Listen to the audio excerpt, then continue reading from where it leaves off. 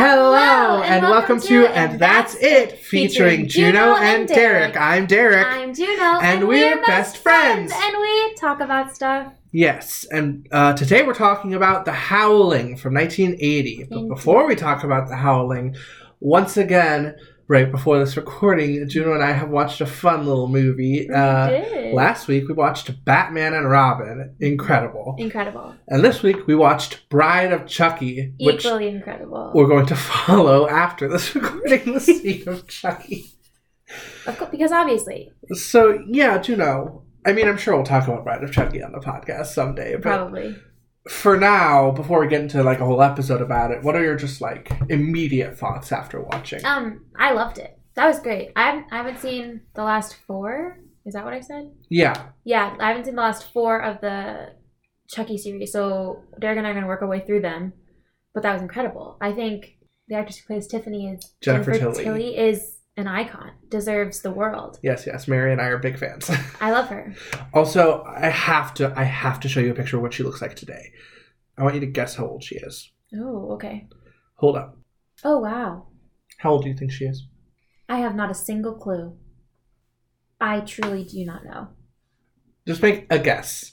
Based on this photo alone, she looks like she's in her 30s, maybe. She's 61. This woman is made of plastic. She doesn't age. Good for her. Everybody take a page out of Jennifer Tilly's book. When you see what she looks like in the most recent Chucky movie, like, you're gonna scream. I'm excited. I love her. Wow, I love her. And, of course, she will be returning in next year's Chucky TV show. Oh. So that's gonna be a fun romp. Yay. Yeah. Man, what a fun little movie. What a good movie. It's so great when a movie can be fun despite having like the worst protagonists. Facts. Well, I had no idea Katherine Heigl was in it. Mm. I watched a whole bunch of her movies with my mother the other night when I was really? super sad. What movies? Oh fuck. We watched the one that was based off of the Janet Ivanovich mystery. Yes, One for the Money. Yes, One for the Money. I've read almost all of those books. I love that for you. I'm not gonna lie, I slept through half of it. It was a long day. It's kind of a slog of a movie. Yes, and then we watched the one that she's in with Ashton Kutcher. The Killers. Yes, we watched The Killers, which I really enjoyed. Yes. I really enjoy her. She plays the semi-helpless but not actually helpless heroine very well. I like it. Well, she is genuinely helpless in this movie. Truly. You can't do it. Oh, man. Jesse and Jade are kind of like the worst. I wouldn't choose them as bodies personally. I mean, I guess they're like hot. Yeah, they're physically nice. That's all you need the body for. Like, you don't retain any of their personality or anything. You just get the... So I think they make good vessels. Yes. But like... As people. The fact that we have to spend so much time with them kind of sucks. I just don't care. But every other character in that movie is like a character. Yeah. So like, it's populated with these really either... just big personalities, and then you have these 2 bland teens at the center, and it's like and like you can't let go of them. They just keep going wherever everyone else around them keeps dying, and you hope it's going to be them, but no, it's everyone else. Everybody else does. Well, I'm glad that you have seen this. Me too. I enjoyed it. Yeah, it has one of my favorite gags, which is Chucky's locked in a playpen, and he has a little toy like that teaches kids how to spell words, and so the word he has to spell is woman, but he spells it BITCH,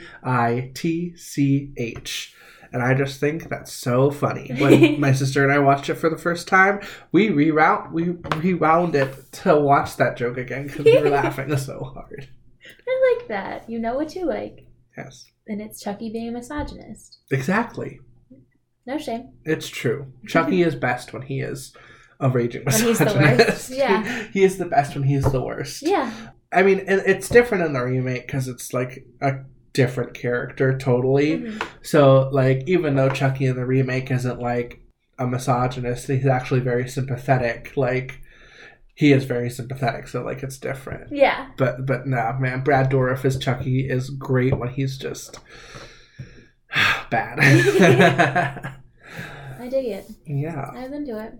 But, as I mentioned, today we're talking about Joe Dante's 1980 werewolf film, The Howling. Mm-hmm. So, some production stuff. As I said, it was directed by Joe Dante, who, really prolific horror director. He did Piranha in 1978, and then this movie, because it was so successful, it prompted Warner Brothers to hire Dante and Michael Fennell, one of the producers of this movie, for 1984's classic Gremlins.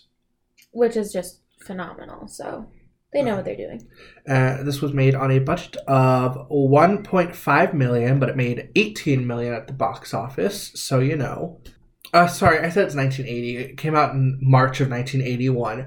The reason I got confused with the year was because it won the Saturn Award for Best Horror Film in 1980. The way that those award years are weird, but it worked out so that in 1981 there are 3 high-profile werewolf movies. Mm-hmm. We're talking about 2 of them. So we have The Howling, we have An American Werewolf in London, and Wolfen. But because of release dates, The Howling won the 1980 award for Best Horror Film, and An American Werewolf in London won the 1981 award for Best Horror Film. And Wolfen just kind of gets lost. But honestly, that's not a bad thing, I think, because I read the plot synopsis, and it seems kind of racist in the way that Twilight is racist. Oh, well, good thing we don't ever have to talk about it ever again. Yes. So, The Howling stars Scream Queen Dee Wallace as Karen White. Now, Dee Wallace is super prolific actor. So many things. You've definitely seen something she's in. 100% you have seen And the reason I say you definitely have seen something she's in is because she's the mom in E.T. Yes. She's the mom in E.T. She's in The Hills Have Eyes. Mm-hmm. She's in a whole bunch of Rob Zombie movies. Mm-hmm. She's in Cujo. Mm-hmm. She's in Critters. She's in The Frighteners. She's actually really good in The Frighteners, which I highly recommend if you haven't seen it. It's not like a great movie, but it's a lot of fun. She's in, what was the other one I was thinking of? She's in Halloween, Rob Zombie's Halloween, as we mentioned, Rob Zombie movies. And she's in The House of the Devil in a fun little cameo at the beginning of that movie. Mm-hmm. So, yeah, it's nice to see that she's still working today. But The Howling is kind of her first, well, I guess The Hills Have Eyes is her first lead role, but The Howling is her first, mainstream kind of lead role. Because The Hills Have Eyes is, it's this indie, really violent horror movie, and The Howling is definitely more palatable to mainstream audiences. And then E.T. came right after this. So, yeah. She stays working. She do be working. It also stars in supporting roles Patrick Macnee, Dennis Dugan, Christopher Stone, and Belinda Balaski. Mm-hmm. So it received generally positive reviews upon release, with praise for the makeup special effects by Rob Bottin or Bottin, who knows. It is set to be remade. Is set to be remade by Andy Muschietti, the director of It and It Chapter 2 for Netflix.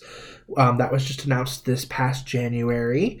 It, of course, spawned one of the longest-running horror franchises with a whopping 7 sequels. Yep. Not 1, not 2, not 3, but 7 sequels. That means there are 8 Howling movies. That's too many. There are 7 Child's Play movies, not counting remakes. Mm-hmm. So yeah, it's really interesting that this movie got so many sequels. But they were all financially successful, so that's just... I mean, if you got it, flaunt it. Exactly. Fun fact, another connection to American Werewolf. Again, Rick Baker was supposed to do the effects for this movie, but he then left to work on American Werewolf since they were shooting it around the same time.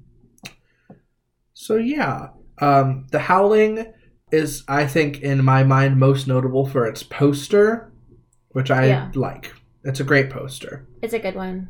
I recognized the poster before I like even read the plot synopsis. I was like, oh, I know that. Yeah, it's a pretty great poster. Mm-hmm. I think I only knew this movie by reputation beforehand, so it was very different than I was expecting it to be. And maybe if I had not thought it was going to be something different, I might have liked it more. I didn't hate this movie, but it was just I thought it was going to be much more of a revolutionary werewolf movie. And I guess, maybe at the time it was, but like it seems very basic to me. In the way that like Friday the 13th is a very basic slasher. And I also find Friday the 13th incredibly boring. Yes. The first one. Yes. Agreed. So just know right now, if there's any Howling fans, I know you're out there. If there's any Howling fans listening to this, you can like the movie. That's fine. Our opinions take nothing away from that. Correct. Like, we just didn't get it. Yeah. It wasn't our thing. It wasn't for us. But not everything has to be. I mean, take our opinions with a grain of salt. We do like Suicide Squad. That was a self-burn. That was a rare one. Yeah. I think our opinions just are what they are. They reflect who we are as people. And we, the people, didn't like The Howling. And we also like Batman and Robin. And we do. And we have no regrets about it. Because it's a good movie. Because it's a good movie. And so is Suicide Squad. And deserved a sequel. And that's that on that. And that's that on that. And that's it. So, that's it on The Howling. Bye. Bye. Our plot synopsis is going to be a lot shorter this week because I think we're literally just going to be like, this is the story, and then I want to talk more about the implications of some of the things in the movie. Sure. Because I think this movie does set up a movie like Ginger Snaps to talk about the things it does through a werewolf mythology, if that makes sense. Only instead of like puberty, this movie uses werewolves as like a method to talk about sexual assault and trauma. Yeah. Which is a really interesting idea. But I'm not sure that this movie, just from a film standpoint, has aged very gracefully. No, it's pretty clunky. So, yeah. I mean, again, I think the idea is very strong. And I really like Dee Wallace. But the way it's put together is just, it's clunky. Yeah. It doesn't always make a ton of sense, which is fine. I'm okay with movies that don't make a ton of sense, but then, like, I don't know. I think, if what they were going for was, like, a poignant, like, parallel between sexual assault and being a werewolf, and, like, those trying to make a message stick there, it has not aged very well and definitely needed more than one set of eyes to maybe have been like, did we do a good job with this? Right. It's not that it's distasteful or anything. No, it actually, I think it handles the subject very respectfully. It's just super clear. It's not failing on a thematic standpoint. It's failing on like a film standpoint. Like it's just not. It's hard to follow. Yeah. Well, I shouldn't say it's hard to follow because the plot's very simple, but it's a lot of meandering where it doesn't need to be. Long movie for how little happens. It's also not that long. Exactly, which is I think the problem that we're gracefully moving around. It's just too much and too little at the same time. Yeah. So things I do like about the movie, I like the opening sequence and I like the ending. Okay. It's just that everything in between feels kind of pointless. Yes. Visually, I do like the scenes when they are either running through the woods or looking in nature. Yeah. Do they serve a purpose? No, but they are nice to look at. So they have that going for them. I also like the design of the werewolves. Yes, I do like the design of the werewolves. They are creepy and disgusting. Yes. And the transformation scene is gross. So nasty. So this movie is not a complete dumpster fire. Like, No. It's not Underworld Evolution. Absolutely not. It's better than Underworld Evolution. But it's also not Rise of the Lycans. No. I like how we can use those as kind of... I think those are good parallels. Because those, again, were movies that should have had a second set of eyes. Being like... Well, no, I mean, Underworld... I mean, we can use those movies as, like, different ends of the spectrum. With Underworld Evolution... From one series, I get you. Yeah. Underworld Evolution, like, stop. And then Rise of the Lycans, which we gave an A-. Give me more, yes. True. If that makes sense. Yeah, I think this does definitely lean, for me, one way over the other. Yes. And we'll talk about it. I think it falls kind of in the middle of them. But, yeah, we'll talk about it. Do you want to lead us through the plot? Yeah, let's do it. Let's bust through this bitch. We open on what is an undercover mixed with... I don't even know how to describe it. Karen White has been getting weird calls and attention from a man named Eddie. So she sets up a meeting with him, or he sets up a meeting with her. Yes. And we are watching her film crew and her news station keep an eye out, and they are not doing a very good job. No. Because they don't have any contact with her, and they can't hear her mic. Right. And she is in the middle of... What city are they in? LA? Yeah, they're in LA. She's in the middle of a busy city. I mean, this movie only makes sense if they're in Los Angeles. True. Fair enough. Last week, too. Yeah, two movies that really, like, are LA movies. To be celebrity heavy, yes. So Karen White is meeting up with Eddie, who is a murderer. Like, we know this. He murdered people. Yes. Is meeting up with him, and... She meets him in an adult... Yes, she meets video him in store. Bookstore? An adult store. Yes. That doesn't lean towards objects, but rather porn. Yes. Also, fun fact, the guy who plays the store owner is Dick Miller, who's a really, really prolific character actor, including appearing in both Gremlins movies. Oh. That's fun. Yeah. I like that. Karen rolls up. Also, this is very important to me. But in the adult store, and this truly made me lose my mind, the grandma from the Texas Chainsaw Massacre is there. Queen shit. And if you remember the Texas Chainsaw Massacre, you know the grandma's just a corpse. She's just a... But I literally, the prop of the grandma corpse, like, is in the video. It's yeah. Some people get their socks off like that. So anyways, automatic 1 more star for this movie. When they get an extra point for grandma. They get an extra point for having the grandma from Texas Chainsaw. However, no one is earning points in the video booth that Karen ends up in. No. Because Eddie is like, sit down and watch this. Right. And she's like, can I look at you? And he goes, no. And turns on, and she's forced to watch this woman get sexually assaulted. Right. And it's unclear if it's real or not. It's unclear. They are in a porn It's probably shop. However, it's probably porn, but it's still rape porn. It's still rape porn, and which is traumatic enough to watch. The porn industry is not necessarily always an awesome industry. No, there's definitely young female women. Definitely many problems. Yes. So who can say? Either way, it is definitely a visual affront. Yes. But then it goes one step further, and he attempts to assault her. He does. In the booth. However, the police arrive just in time, and for the only time in history, prevent a sexual assault. They do. They do one good job. However, they do it by shooting early, and they kill him right there. Or so they think. Yes. And so, for the rest of this movie now, Karen is almost catatonic. She doesn't remember anything. She doesn't want to remember anything. Like, she keeps having dreams about the assault, which makes sense. Yeah. Also, because it'll come back later, Addie has a calling card, which is just like a yellow smiley face. Mm-hmm.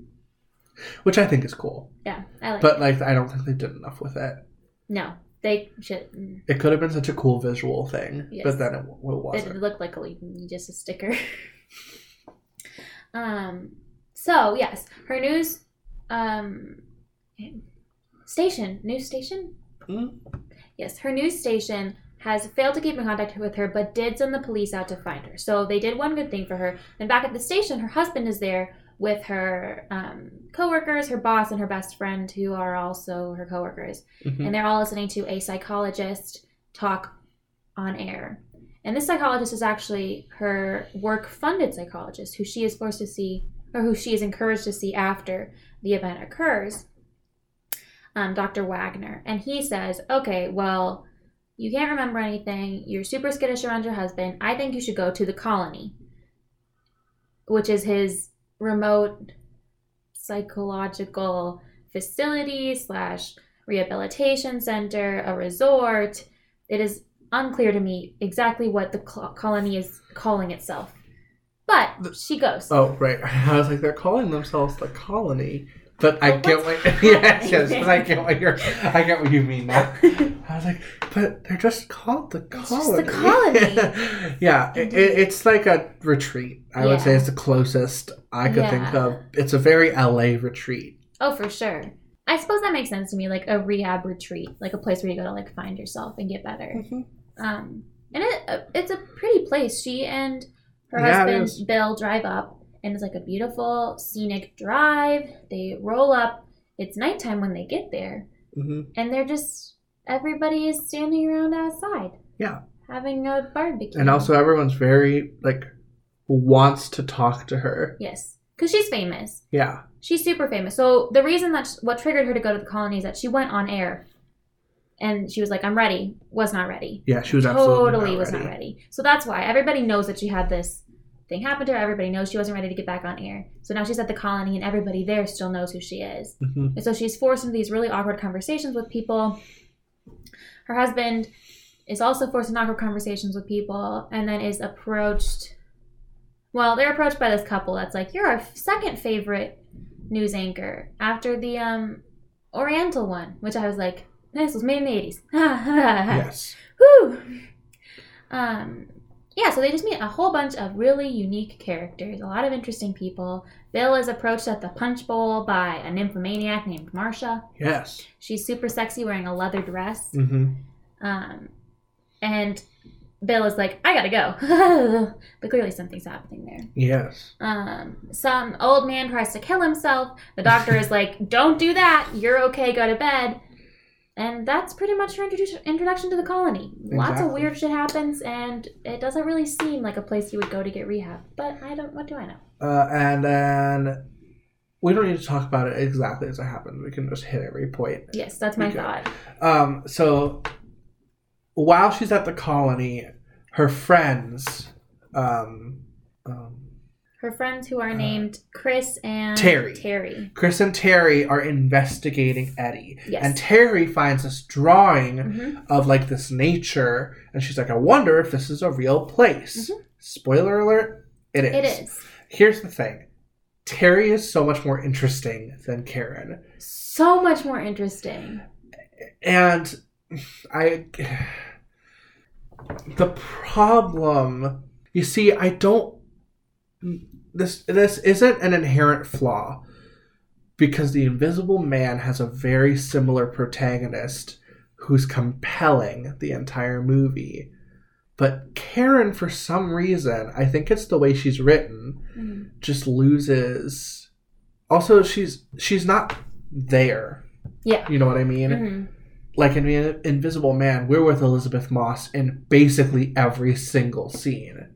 Yeah, that's true. A lot happens that's important without Karen in the shot or really involved at all. Right. She takes such a back seat to everything, and I think that's another thing that doesn't help the movie. Because if Dee Wallace is your star, you don't need to sideline her. No, you should have her do interesting Show things. some goddamn respect. Literally. She's more than a pretty face. Exactly.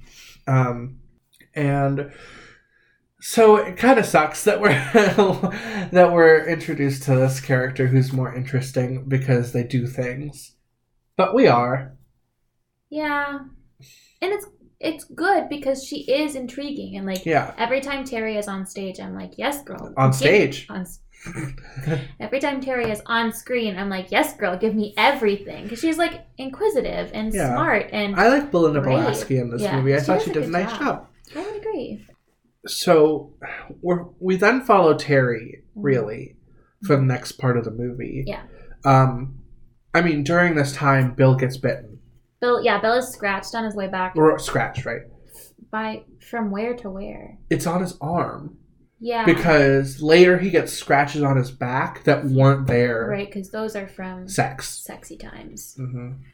But and Karen's like, the animal didn't attack you on your back. Those weren't there before. He's like, yes. Leave it, Karen. Yeah, he's like, go to sleep, Karen. Yes. So Karen and Bill are having marital issues. Right. Well, Bill gets attacked, and then as part of, this is the fourth movie where werewolves get sexy. Yeah, animal magnetism or something. You just got and then going. he has sex with Marcia. He does. He is unable to resist her. Which is distressing. And by the way, it's funny. You see literally every single inch of him except his dick. You do. It's true. We see a lot of this hairy white man. The way that, like, it's choreographed, I mean, truly. I mean, you literally see everything except his penis. Mm-hmm. And it's like, come on, movie. The last two movies we watched had wolf genitals. Yes. Give us something. But I guess this was maybe a little early in the werewolf. I guess. Whatever. Scene. We do see Marcia's boobs. We do. Not for very long, though. No, briefly. Yeah. It's not the way that, like, a Friday the 13th movie would show. True. It's not gratuitous. You're just like, oh, yes, she is visually appealing. Yeah. We see a lot of Marcia. Yeah. Again, we see we see everything, right? Well, yeah, we see her just because when she area. Right, because when she disrobes, she's naked. She's not fully front facing, but she's like 3/4 facing the camera. Yes. So you see basically everything. A lot. You see a lot. So I'm like, that's why I'm like, come on. Come on, show us everything, Bill. Yes, so Bill and Marcia get it on outside of next to a campfire, outside on the ground. And while they are boning, they turn into werewolves, which is when Bill gets scratched. On the back. So, yes, on the back. So then Karen is suspicious because he got scratched and he didn't return home all night long after they had this weird conversation where she was like, you're getting so distant. And so she wakes up alone. He comes home. He's got scratches on her and she's just like, what the fuck? So then she yells at him or something and he hits her. And then she runs away, as you should. Yes. Because fuck that guy. Exactly. And then Terry shows up at the colony. Yes, so this happened and Terry had shown up because because Karen had called her. Yeah. And something weird is happening. All that happens and then Terry shows up after. And so then we're with Terry again for like the next few minutes. A good amount of time. More plot things happen with Terry there. So she's investigating, like going through rooms and shit. And she gets to this room of files and stuff. And she's going through and she finds that Eddie and Marcia have the same last name. And someone else does too. Yes, Marcia's brother is there. Yeah. He's... whatever. It doesn't matter. And so she calls Chris, who is her boyfriend. She calls Chris and she's like, hey, I'm really scared. She was chased by something? Well, yeah, you jumped over the part where she was at. So she goes and finds this file and it connects Marcia and Eddie and then their other brother. But before she does that, she's investigating and she is drawn to Marcia's cabin where she finds a whole bunch of animal shit. Not literal poopy, but like a whole bunch of animal bones and all that jazz. And then a room in which there is art that looks just like Eddie's art, a smiley face that's just like Eddie's calling card, and I believe when she leaves, or right before she gets there, she realizes that the beautiful landscape that Eddie had drawn is actually from right outside that cabin. Like it is at the colony is where Eddie's artwork came from. So she's digging around this cabin. She is trespassing. Understandably, she is in someone's home. However, I would not open a door that is deeply, grossly locked in someone's home. We are not the same, Terry and I. Because she does open it and a werewolf comes out. Exactly. She is an investigative journalist. You know what? I am not her. Yeah, me neither. And that most people aren't. Terry, people aren't. More props to Terry. Because Terry is an individual. So yes, I'm not literally like her. Everyone else is not her. That's true. Terry, the individual, does a great job of running and evading. The werewolf goes like underneath the house or something, has an axe, cuts off the arm of the werewolf, and the werewolf's arm is just like sitting there, and then she watches it. Does it shrivel and turn back? Something happens to the arm, something weird and it starts bubbling, and you're like... It's been a few days since I watched the movie. It starts bubbling, and you're like, that's gross. Because they did talk earlier, Terry and Chris went to a bookstore and discovered that, like, you can only kill werewolves with fire or silver bullets. They can...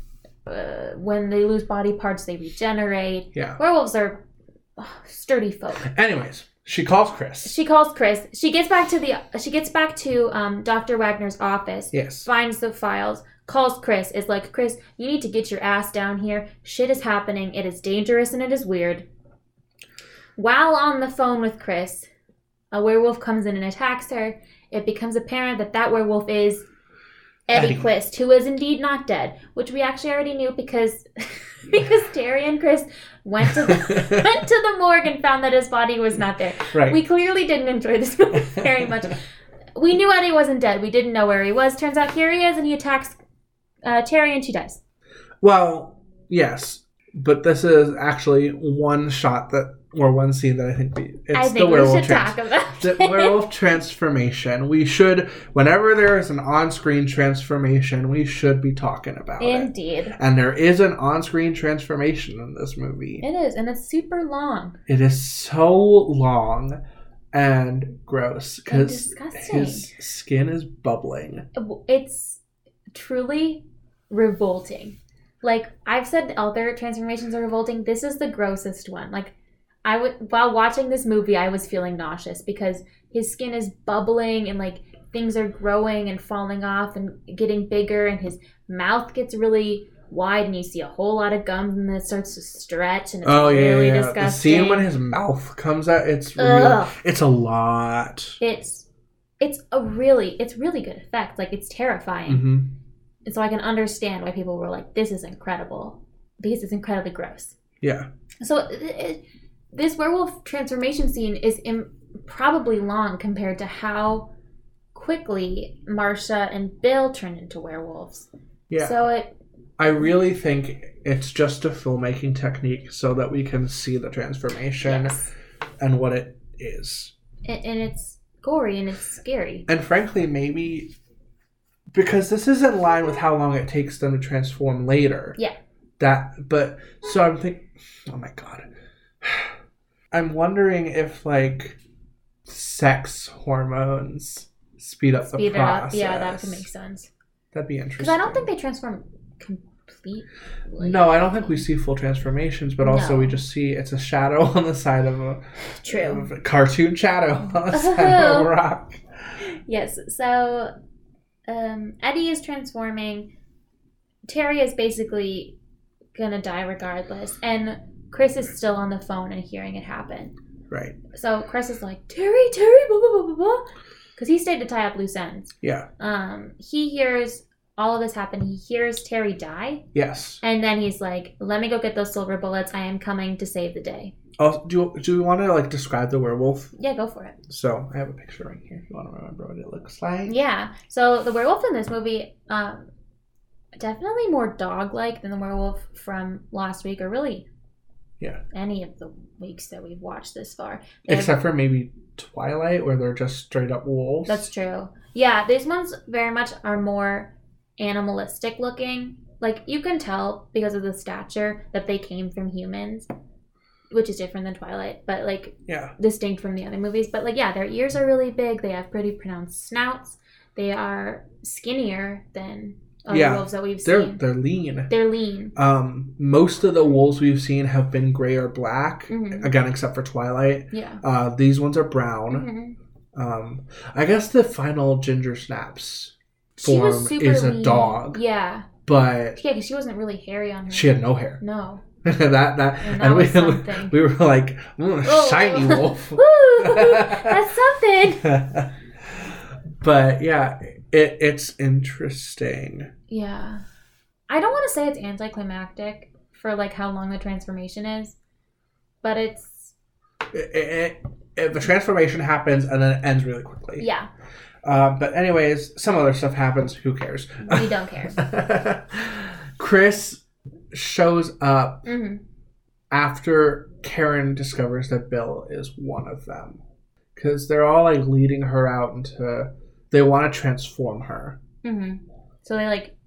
A couple of them like grab her and bring her to this barn. Yeah. They bring her to the barn. And she's like... Marcia is standing there and there's a whole bunch of people standing behind her and she's like, no, I won't go. And then Dr. Wagner walks in, very clearly associated with them. And she like runs to him and is like, Dr. Wagner. And he goes, oh no, girl. That's his literal line. lines. Oh no. And so like he reveals that he has this colony, this like space for all these werewolves to live that is removed from the rest of civilization because they will not be accepted by civilization. And then it becomes clear that Marcia and a bunch of the other people are unsatisfied. Yeah. And they're like... So there's like a rift. Dissatisfied. I am literate. You can say unsatisfied. That's fine. There's a rift, yes. Dr. Wagner is technically in charge. However, Marcia and her younger, stronger, more agile group are like, no, let's get back to what we deserve, which is a real life and real society. Exactly. So anyways, Chris shows up and shoots a ton of them with silver bullets. So many. He has 1 million bullets. It truly seems like he has an unending supply. Yeah. He locks most of them with Karen kind of helping. She's mostly just holding the door shut. He locks most of them in the barn and sets the barn on fire. Yeah. He and Karen escape, but then they run into a werewolf police officer. Yes. A wolf cop, if you will. A wolf cop, but not a good one. No. A bad one. And then he shoots him. They shoot each other. They shoot at each other. But the cop can't aim for shit. No. So it ends up with Chris just hitting the cop. Yeah. And then another wolf runs up on the other side and gets into the car. Something. And that wolf is Bill. Yes. They do have to kill Bill. They have to kill Bill. Bill does die. But, you know, he's a piece of shit. Kill Bill. They have to kill Bill. They kill Bill too. We referenced 2 of my favorite movies on this podcast. We'll find a way to reference the others. So after all of that, they go to it's a little later. I don't know how long later. Days, hours, probably years. Probably days. Yeah. They're at the studio and Karen has prepared a special broadcast to expose werewolves to the wider world. Yes. And I think this is the most interesting thing the movie does. Mm-hmm. I would agree. So she's giving the journalism and her boss is like, what's she doing? She's going off script. Yes. And then we see like people all around the world watching her. Yes. And then to really convince people, she turns into a werewolf. Right on camera. Because she was bitten. Mm-hmm. And she can do that. And I really like Dee Wallace's performance during the transformation. She's like shaking, she's crying, like her voice is like getting really like I don't know what word I'm thinking of. Frantic. Yeah. And then she transforms, but her werewolf doesn't look like any of the other werewolves. Her werewolf isn't scary like the other ones. No, it's weird. I was like, what is that? It's not a very flattering werewolf for Dee Wallace. It's not. I mean, it sucks that they made her look like this because it makes no sense. No, but I guess if I was watching the news and all of a sudden I was like informed that werewolves existed, I would want to be like, oh, that's not very scary. Because it's like... Do you want a reminder of what it looks like? Yes. Right, she kind of looks like a Shih Tzu. Yeah, she looks like Chewbacca. She does. She looks like Chewbacca if they like shrunk the face. Yeah. Like it's very small and very wiry hair surrounding the head. It just doesn't look like the werewolves in the rest of the movies. No. Or in the rest of the movie.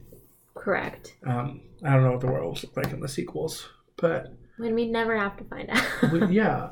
I don't know. People like the second and third one. I mean, I might. If it's free, they're free on Prime. Both 2 and 3 are free. Then I'll watch it. Anyway, she transforms into a werewolf. She seems pretty contained. It doesn't look like she's going to attack anyone. But before the broadcast even started, Chris was like, I don't want to do it. And she was like, you got to. And that didn't really make sense to me until he shoots her on camera. He kills her. Holy fuck. I mean, I truly was taken aback by this. It's just not often. I mean, yeah, characters die all the time, but like for a lead to have gone through the things she went through and to end this way, it's just not something that really happens in a lot of movies. So I was surprised. And what a bleak ending. Yeah, it's depressing. Like she survived so much and then died. Yeah. Just like that. Just like that. Oh, here's her mid-transformation. Like, this is what I mean. Like, she looks like she's in pain. She looks sad. It does, I think, tie up the loose ends of her emotional journey. Yeah, it makes sense. Yeah. If I was writing this movie, I probably would have ended it the same way. Yeah. But, man, it was R.I.P. Karen. Rip. So we've seen a whole bunch of people watching the broadcast live, and the very last scene that we cut to is a bar where they're playing this. And a man orders himself a pepper steak and then says, and something for the lady. Burger for the lady? Well, yes. She does get a burger. But first, they're talking about how, like, man, the special effects shit they do these days is wild. So they don't even believe it's real. And that's the other part of the bleak ending. She got killed on camera, and people don't even think it's real. People don't even recognize that. Like, that's truly the end of her life. Yeah. Which is sad. It is fucking depressing. Which I think it would have landed harder if the rest of the movie had been, like, I don't know, that ballsy, you know? Like, I feel like there's an incredibly powerful story in there that just needed some extra care. Yes, I agree. This isn't like Underworld Evolution, where I truly believe that they should have scrapped it and started over. Yeah, no, there were definitely some poignant bits they just maybe needed to fine-tune a little bit. Yeah. I am very interested in a remake of this movie, especially if it follows the same story, but, like, tweaks it, like, a little bit to make it a little tighter. I agree. I'll probably watch it. You can watch it too. It'll be on Netflix, so. Yeah. Might as well. But, anyway, to actually finish the movie. Yeah. A man in a bar, and he and his colleagues or peers or something are talking about how they don't even believe the, like, special effects these days when she's really just died. And then he orders himself food, and he orders something for the lady next to him. We pan the camera slightly to the left, and it's Marsha. She's not dead. She's not. She's still alive. And, like, the last line of the movie is the bartender asks her how she wants her hamburger, and she says rare. Yes. And then we, like, zoom in on the burger. Right.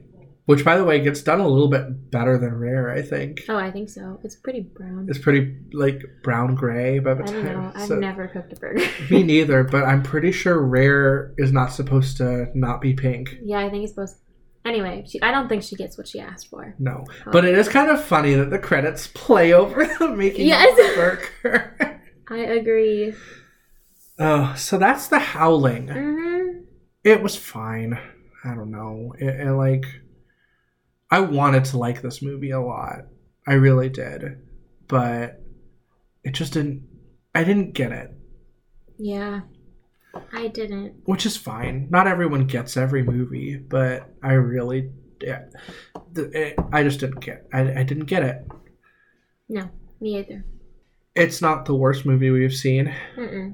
No, it had parts where I was like, okay, yeah, I'm here. I'm present. I enjoy it. I do like this continued toying with the idea of like lycanthropy as metaphor. Yeah. So it relates to kind of to Cursed and Ginger Snaps that way, I think. Wolf Cop actually a little bit too. We didn't really touch on this in the episode, but lycanthropy is kind of like analogous to alcoholism in that movie. And so it's like these really interesting parallels are being made, but it could have been made a little bit more cleaner. I did really enjoy that there was a psychological aspect and that they were at a mental health institution in this film, and that they were like, there's like a scene where she's in group therapy, and like, do I like that they put her in the middle of the circle? No. They don't do that to you at group therapy. But I do think it is interesting to have that inner turmoil reflected in the physical transformation from human to werewolf. And it does. They clearly were attempting something, and they almost had it. Yeah. And I think in a remake, they can maybe nail it a little bit. Hopefully. Yeah. They'll nail it a little bit more on the head. I agree. I liked it, so I have faith in the director. Yeah. We'll see. Fingers crossed. So that's it on The Howling, but because I don't want this episode to be super short, I think we're just going to have kind of a general conversation to lead us out this week. Sure. So yeah, I want to connect it actually back to our favorite movies so we can get those done. Do you remember what your 3 favorite movies that you said were? I do not. It was Scott Pilgrim, Midsommar, and Spirited Away. Oh. And so mine were Texas Chainsaw, Kill Bill, and Batman Returns. Yes. And I'd like us to just take 30 seconds to describe why we like each movie. Okay. Yeah. We'll start with the movies we've covered. Yes. So Juno, why don't you start with Scott Pilgrim? Scott Pilgrim. We, really talked about Scott Pilgrim for 2 hours on the podcast. But you didn't say that much. No, I tried. Well, I was either in a depressive episode or heading into one. I did not speak that much during that episode. But I really love that movie because I think it is applicable to so many different people in so many different walks of life. I like that the person who wrote it is in marginalized communities. I like the diversity or attempt at diversity that the film produces, and it's just incredibly nostalgic to me. I feel it feels familiar, and watching it every single time, I'm like, I remember this. I remember watching this for the first time. I remember enjoying this for the first time.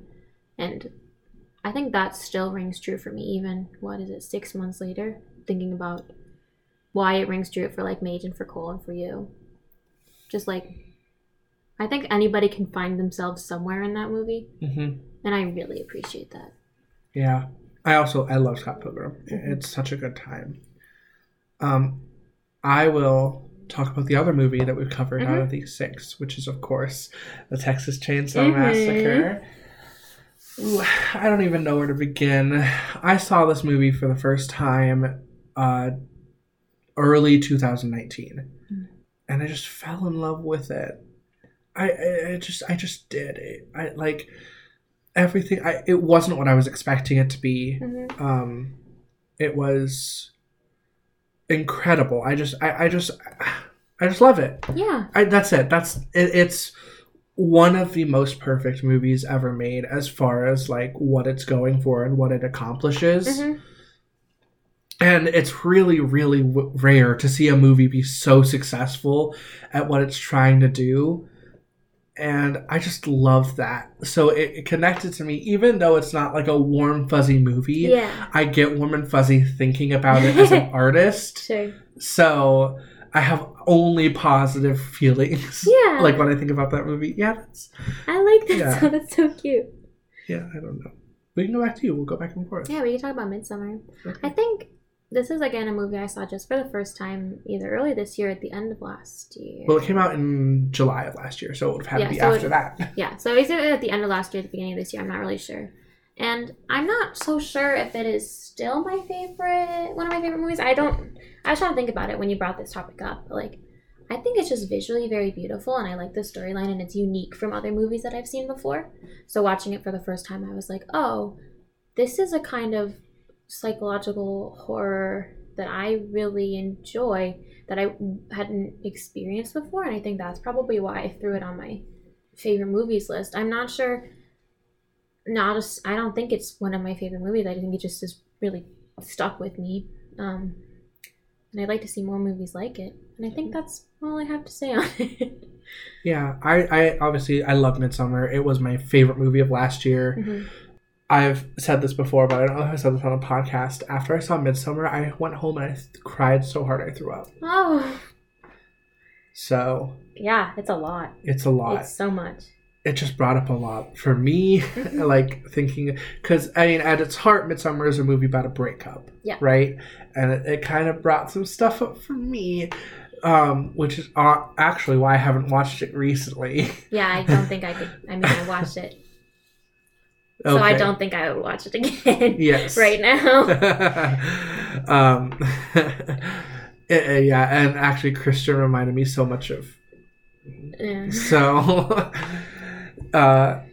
It just hit me in the gut, and Florence Pugh, incredible actress. Ugh, one of the best of our generation for sure. I mean, between this and Little Women, I think she had maybe the best 2 performances in a single year that I've ever seen. She's as far as like. Literally within 1 year, 2 movies that are both that good, and then have that level of performance from her. Right.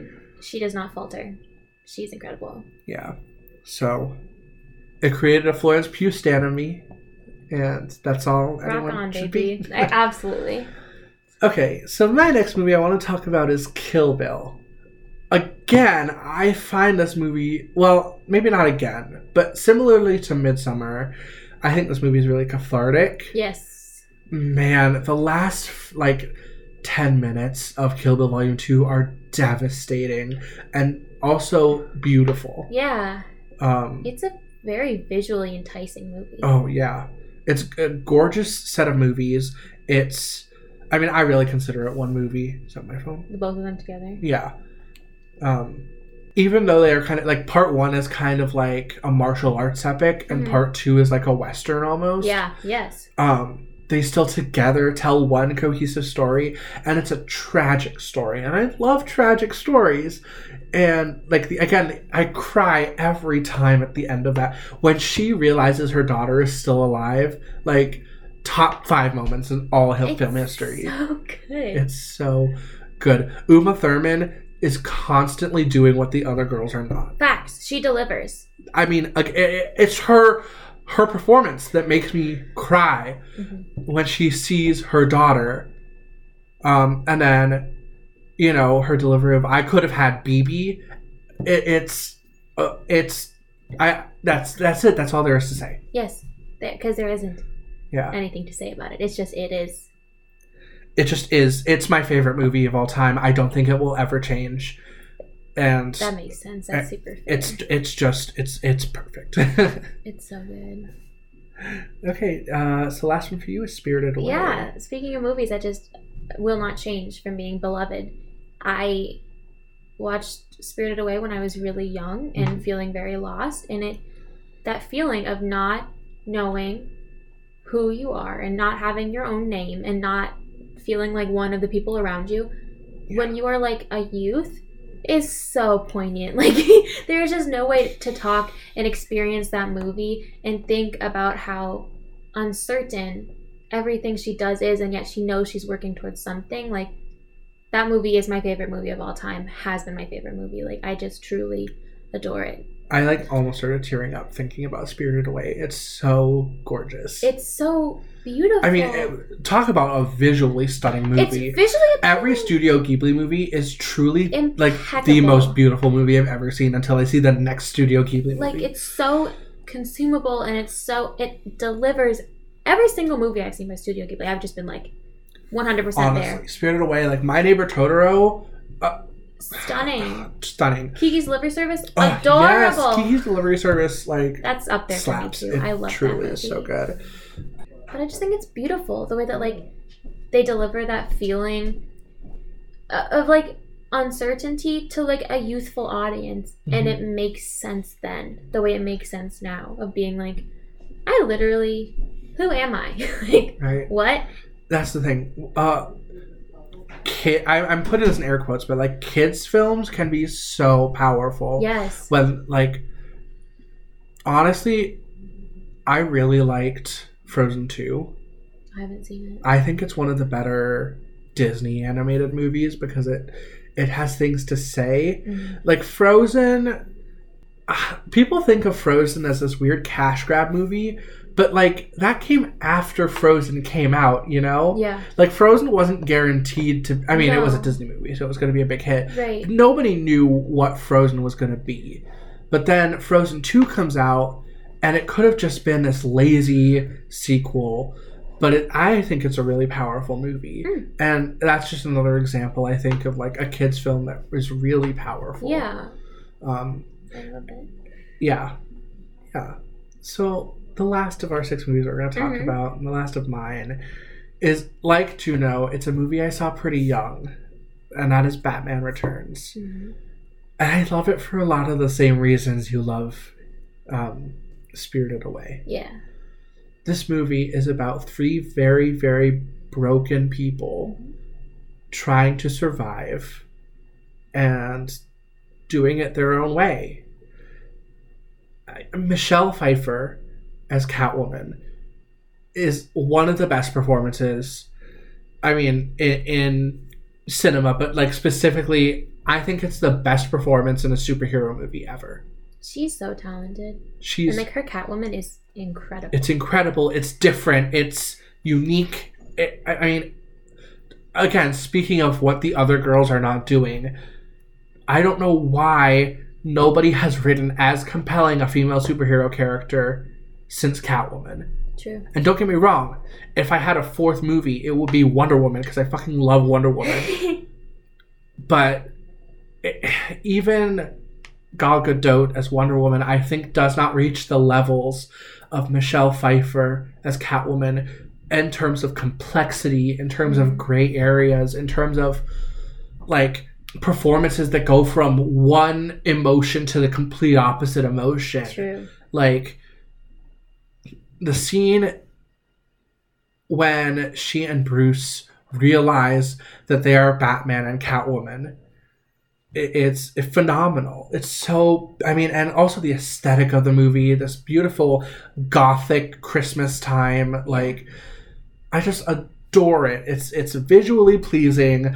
The characters are compelling. It's really dark. It's a tragedy at the end. It's the tragedy of Penguin. Like, yeah. Danny DeVito, I mean, incredible in everything he does. But this might be Danny DeVito's best performance. He's so good. And yeah, I know it's a Batman movie, so you're like, how good can it really be? I don't know why superhero movies can't be this good anymore. I don't know. I don't get it. It's really, like, but for some reason, nobody has managed to get characters as compelling as Batman Returns. This is just my opinion, but it's my gold standard for superhero movies, and it has not been met yet. Wonder Woman, I think, I would call the closest, but for that's how epic that movie is. Yeah. Like, they're doing 2 different things. Yeah. Wonder Woman is like this epic story about like gods and stuff, which is great and I love. But Batman Returns, despite being like a Batman movie, is this character study of sad people. Mm-hmm. I do feel like when I first saw Batman Returns, I didn't go into it expecting the emotional turmoil that actually happens in the movie. Like, you go into Wonder Woman or you go into like Suicide Squad, because that's another one of our favorites. Like, yes. And you're like, I know that I'm going to be super overwhelmed or super compelled or super like emotionally invested. I went into Batman Returns and I was like, this is another Batman movie. And I left and I was like, oh, yes. Yes. Yeah, I don't even. I think it would be a great one to talk about someday on the podcast, although I might not be able to form sentences. That's okay. I'll make a structure. Yes. And yeah. And I mean, we love different Batman movies for different reasons. Like, we love Batman and Robin because it's so silly. So silly. But Batman Returns is just good. Yeah. Yeah. I enjoyed ending this episode with this. I think talking about movies. I think we should end every episode with a movie we loved, whether it's the movie we watched or whether it's I like that. just another movie that we both like. Mm-hmm. So I think we'll start doing that from now on. Sounds good. Yeah. Next week is a game episode. Woo woo! We will be doing werewolf speed dating. I'm so excited.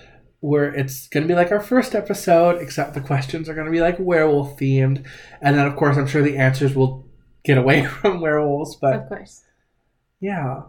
Until then, on The Howling, that's That's it.